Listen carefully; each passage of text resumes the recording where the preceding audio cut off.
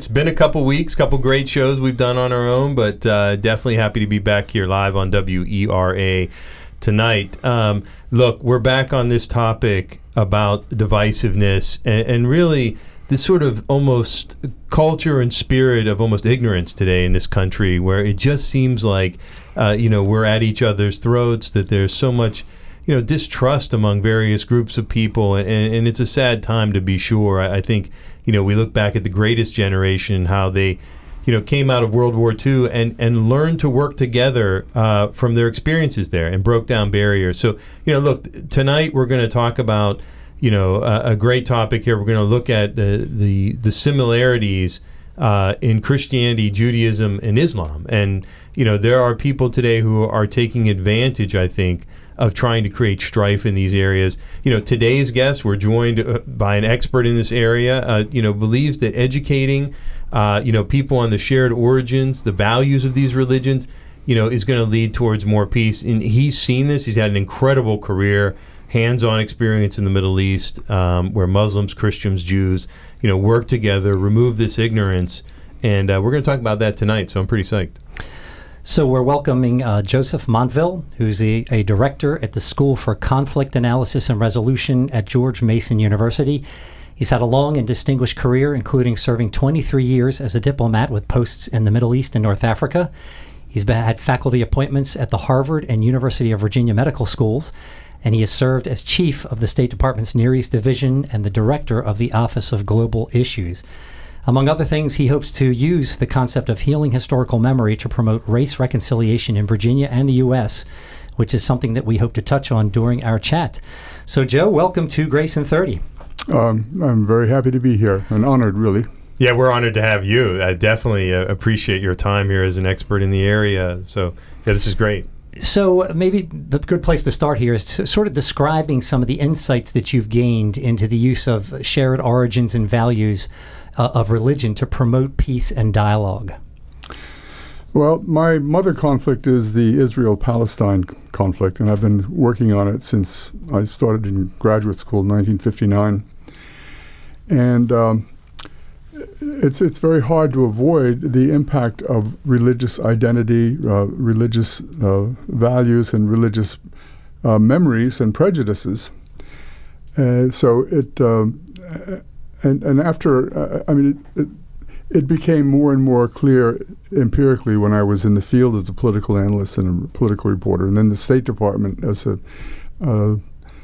supervising intelligence analysis, that religion and religious identities and memory and competition and wounds, of historical wounds, were major features, but that the traditional international relations programs at the Fletcher School or Georgetown, ironically, and other places, and in the tradition of post-Enlightenment conceit, where religion was just going to disappear, it didn't disappear, but this conceit did dominate the academic preparation of students in PhDs and also people going into the public service. So I became, just as a matter of reality, very much involved in studying Islam and Judaism and the psychology of Judaism and the experience of Jews in Europe under Christian domination, and all the impact on their psychology and how that affected the creation of modern Zionism and the State of Israel, and a lot more after that. You bring up a good point. I mean, in the 60s, God was dead, but now, look, almost everything we talk about in this area really deals with these three religions. And to your credit, you kept on the path of trying to understand these, where very few people even understand their own faith. Yeah. So maybe give us just a quick summary of your bio, your personal experiences, maybe highlight some of the things that most profoundly taught you and affected you in this area. Well, I've often thought about my motivation. I did have this, what Jews would call tikkun olam, the healing the world, but I didn't know the phrase when I got into it, but I felt it kind of a calling.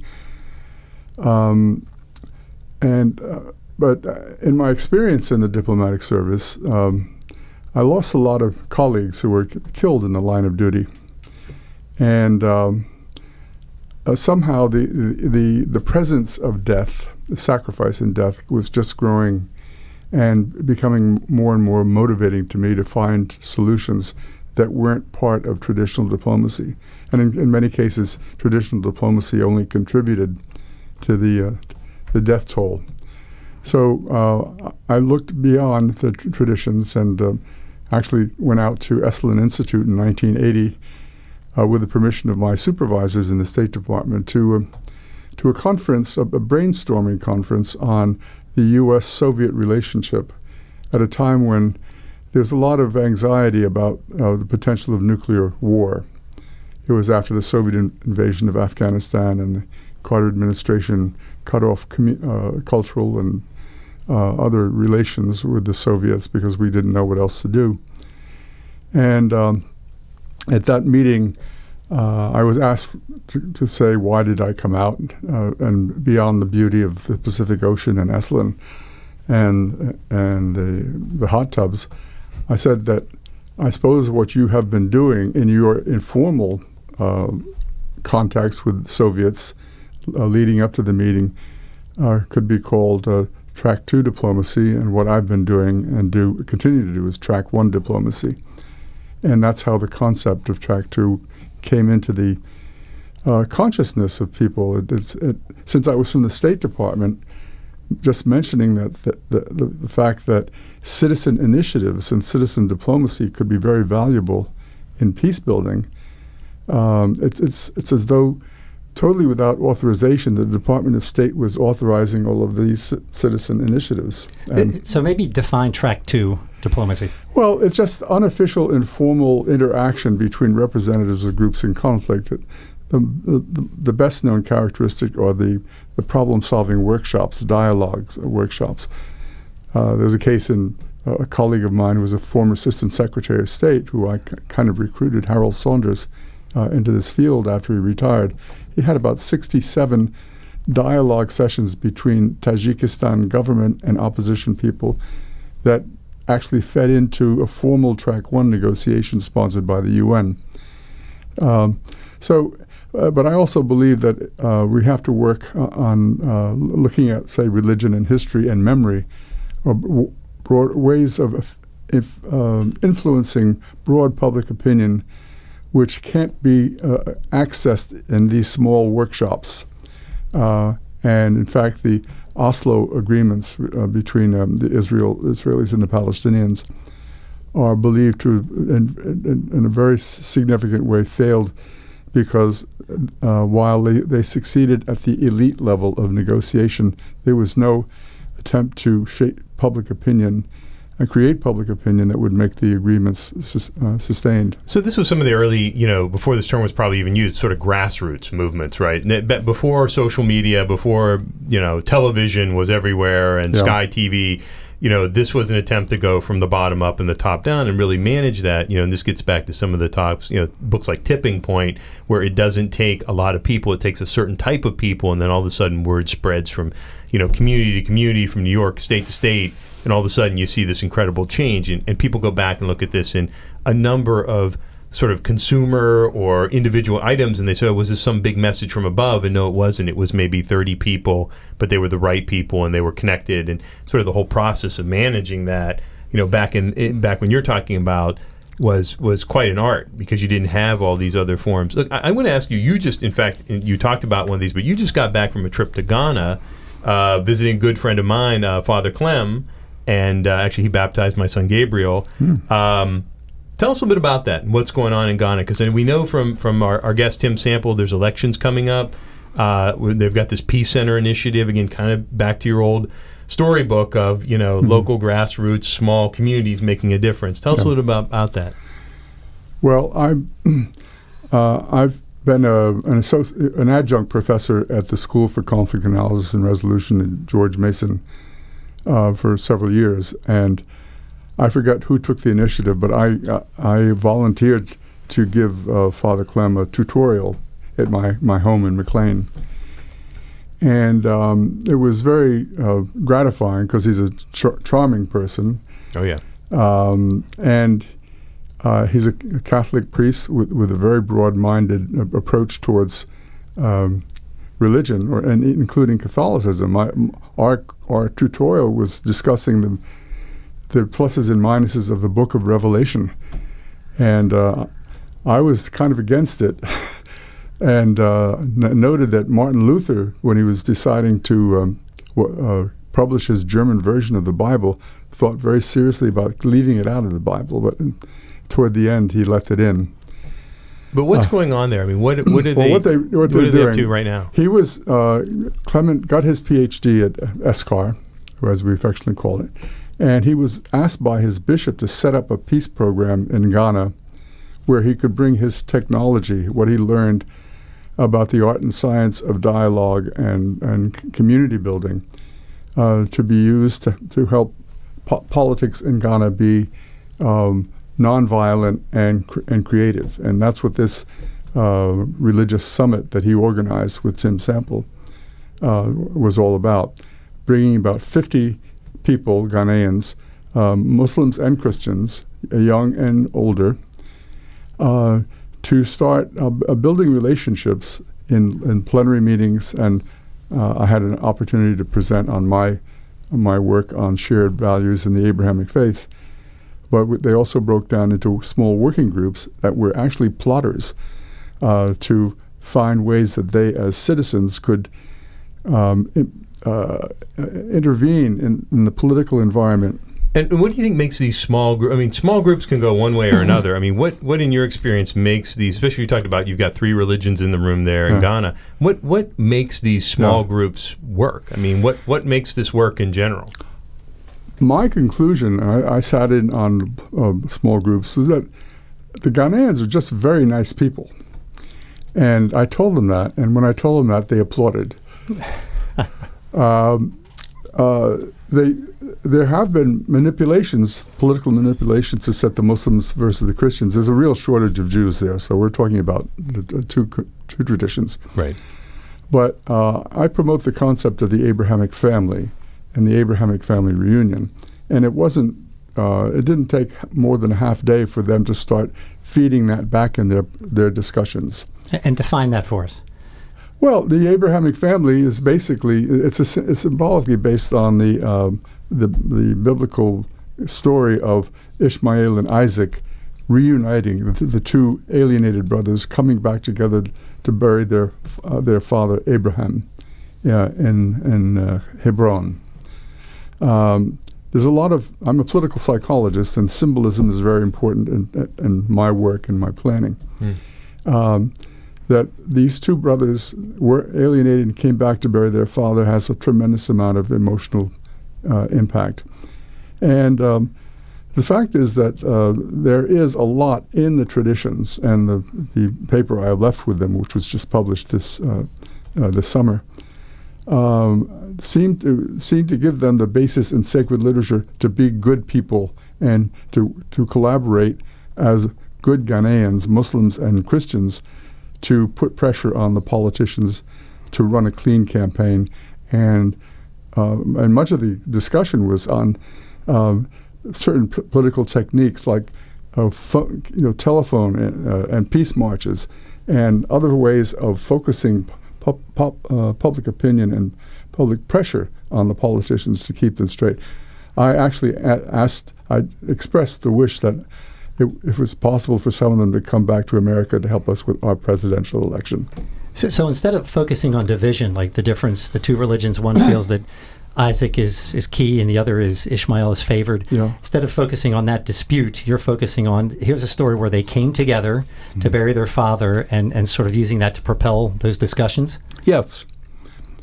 I didn't spend too much time on it. They didn't need too much persuasion.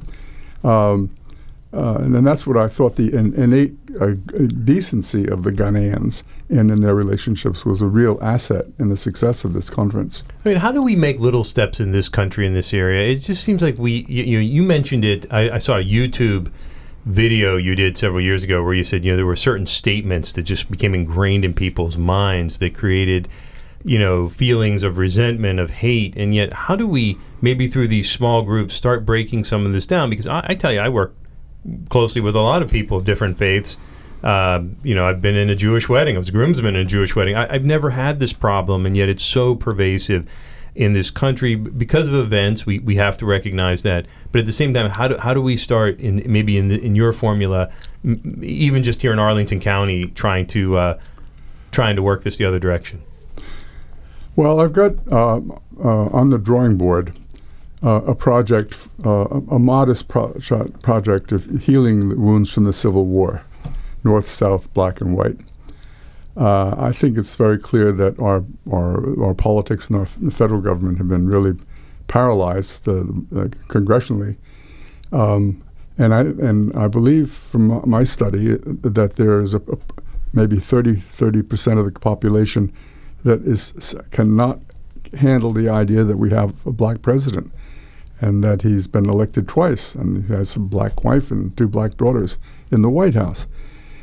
And but there's a lot that behind that kind of prejudice too. Like for instance, the North, and that's my culture, never really has acknowledged the tragedy of the losses of the South, of the non-slave owning foot soldiers in the Confederacy, and so I've been studying that and expressions of that.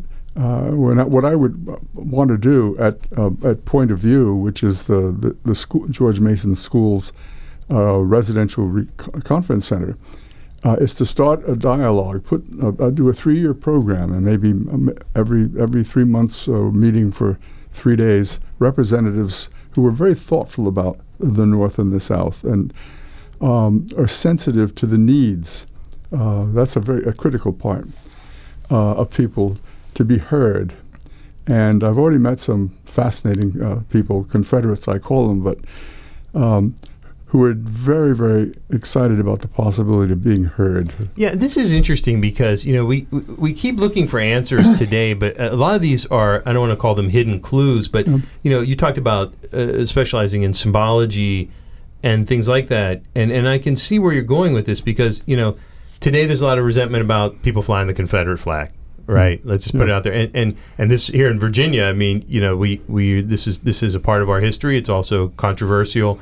But at the same time, what you're talking about is we haven't even broken down these issues, and you see that in the media all the time. And it really just dawned on me, what you're saying is we can go back through history and maybe change some of these symbologies and change some of this context and bring this forward again, just as you talked about in the Bible, but also just in issues that exist today by going back and looking how we got here. Well, my program at SCAR is called the Program on Healing Historical Memory. That's a very a provocative title because it's meant to be provocative, to recognize that we have to find out from people who are angry and resentful where it hurts. Right. And invite those who are representatives or descendants of those who inflicted wounds to listen carefully and respectfully, and at some point acknowledge the losses. I'll give you a quick anecdote. A black woman, a minister from Richmond, became a good friend of a woman who was the head of the Daughters of the Confederacy, and went up to Minnesota with the representative of the Sons of the Confederacy in Virginia to ask Jesse Ventura, then the governor, the wrestler, if they could have the Confederate flag back that the Minnesota regiment captured. Now, these flags were carried by teenagers. They weren't armed. And for Joy Chargeois, the woman, it was very, very moving on her part to go in solidarity with a representative of the Confederacy, to simply ask for that flag that had a lot of symbolism. And from what I understand, Jesse Ventura said, "Hell no, we want it fair and square, have a nice trip back home." So that didn't help with the healing process one damn bit. But that's really the kind of sort of initiative that's can have a lot of psychological impact on public opinion.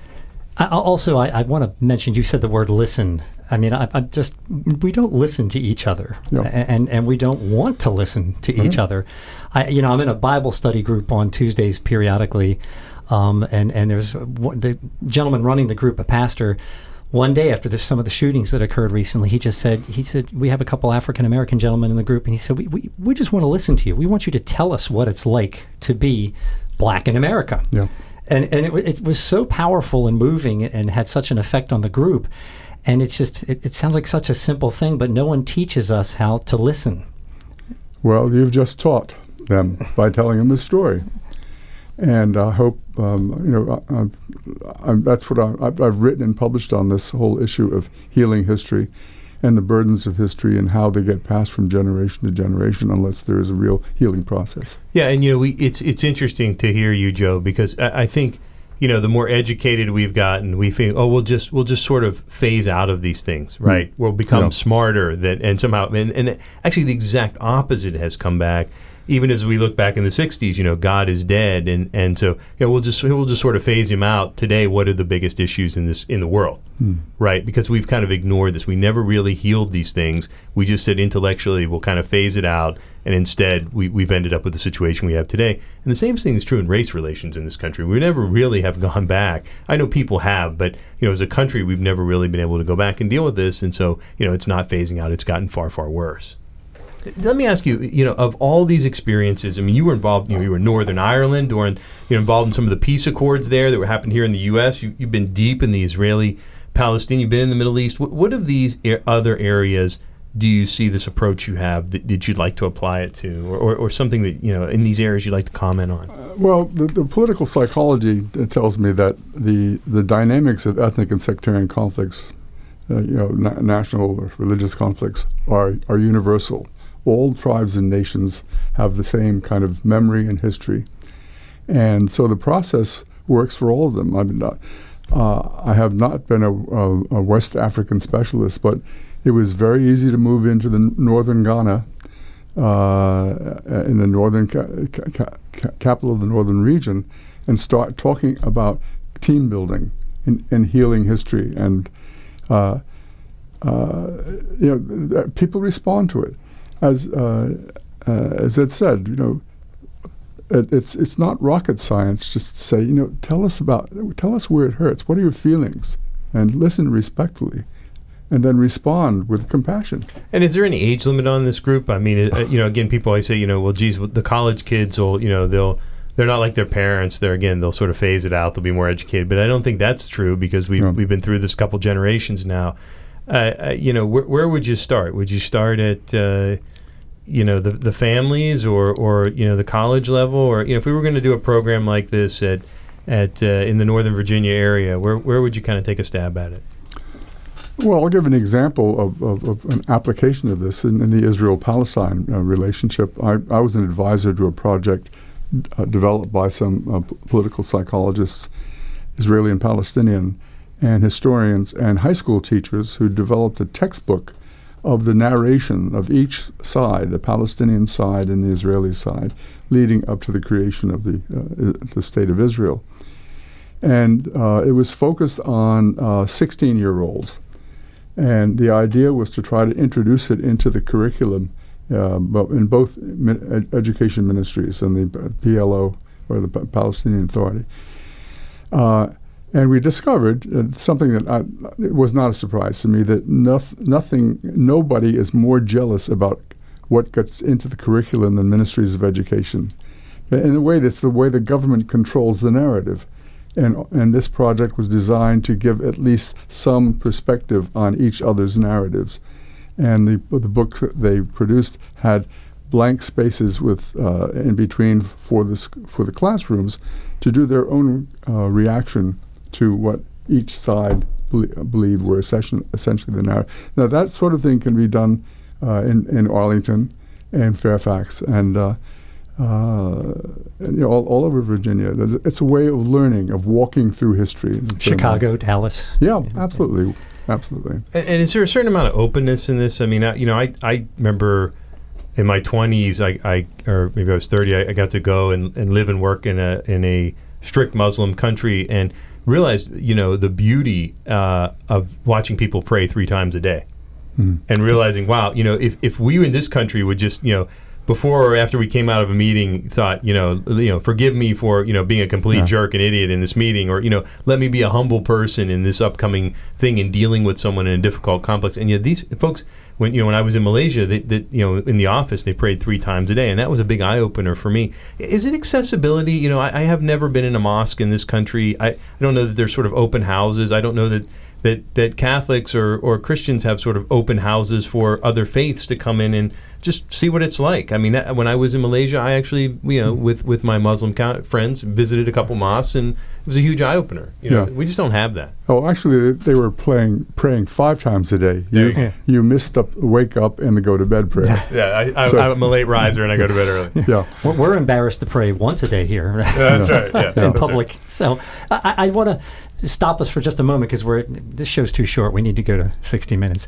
But we've got about 4 minutes, so I want to make sure we do let you issue a call to action to our listeners. I know there's some things you want them to, I want to challenge them to think about, and some of the plans that you have and you'd like to share. So, well, I had a very good conversation with Congressman Don Beyer about how to bring this healing approach through George Mason and the School for Conflict Analysis and Resolution, especially the Point of View campus, 120 acres south of Mount Vernon, where we'll be able to work when we're fully funded 365 days a year doing this kind of dialogue work, listening and healing history. And Don and his staff were particularly interested in the idea of recruiting Virginia philanthropists who would really like to invest in healing the history, given the leading role of Virginia in the Confederacy. And not only in producing our first founding fathers, but with Richmond being the capital of the Confederacy.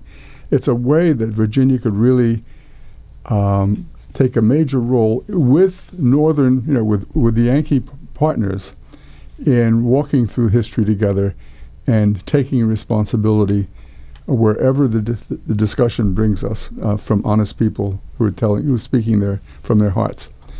And I'd love to do it. And I think George Mason, I tell people we're only 5 metro stops from the White House and 4 from the State Department at our School for Conflict Analysis and Resolution. And I think we should establish ourselves as a permanent institution for healing our own history as well as helping other countries with their own.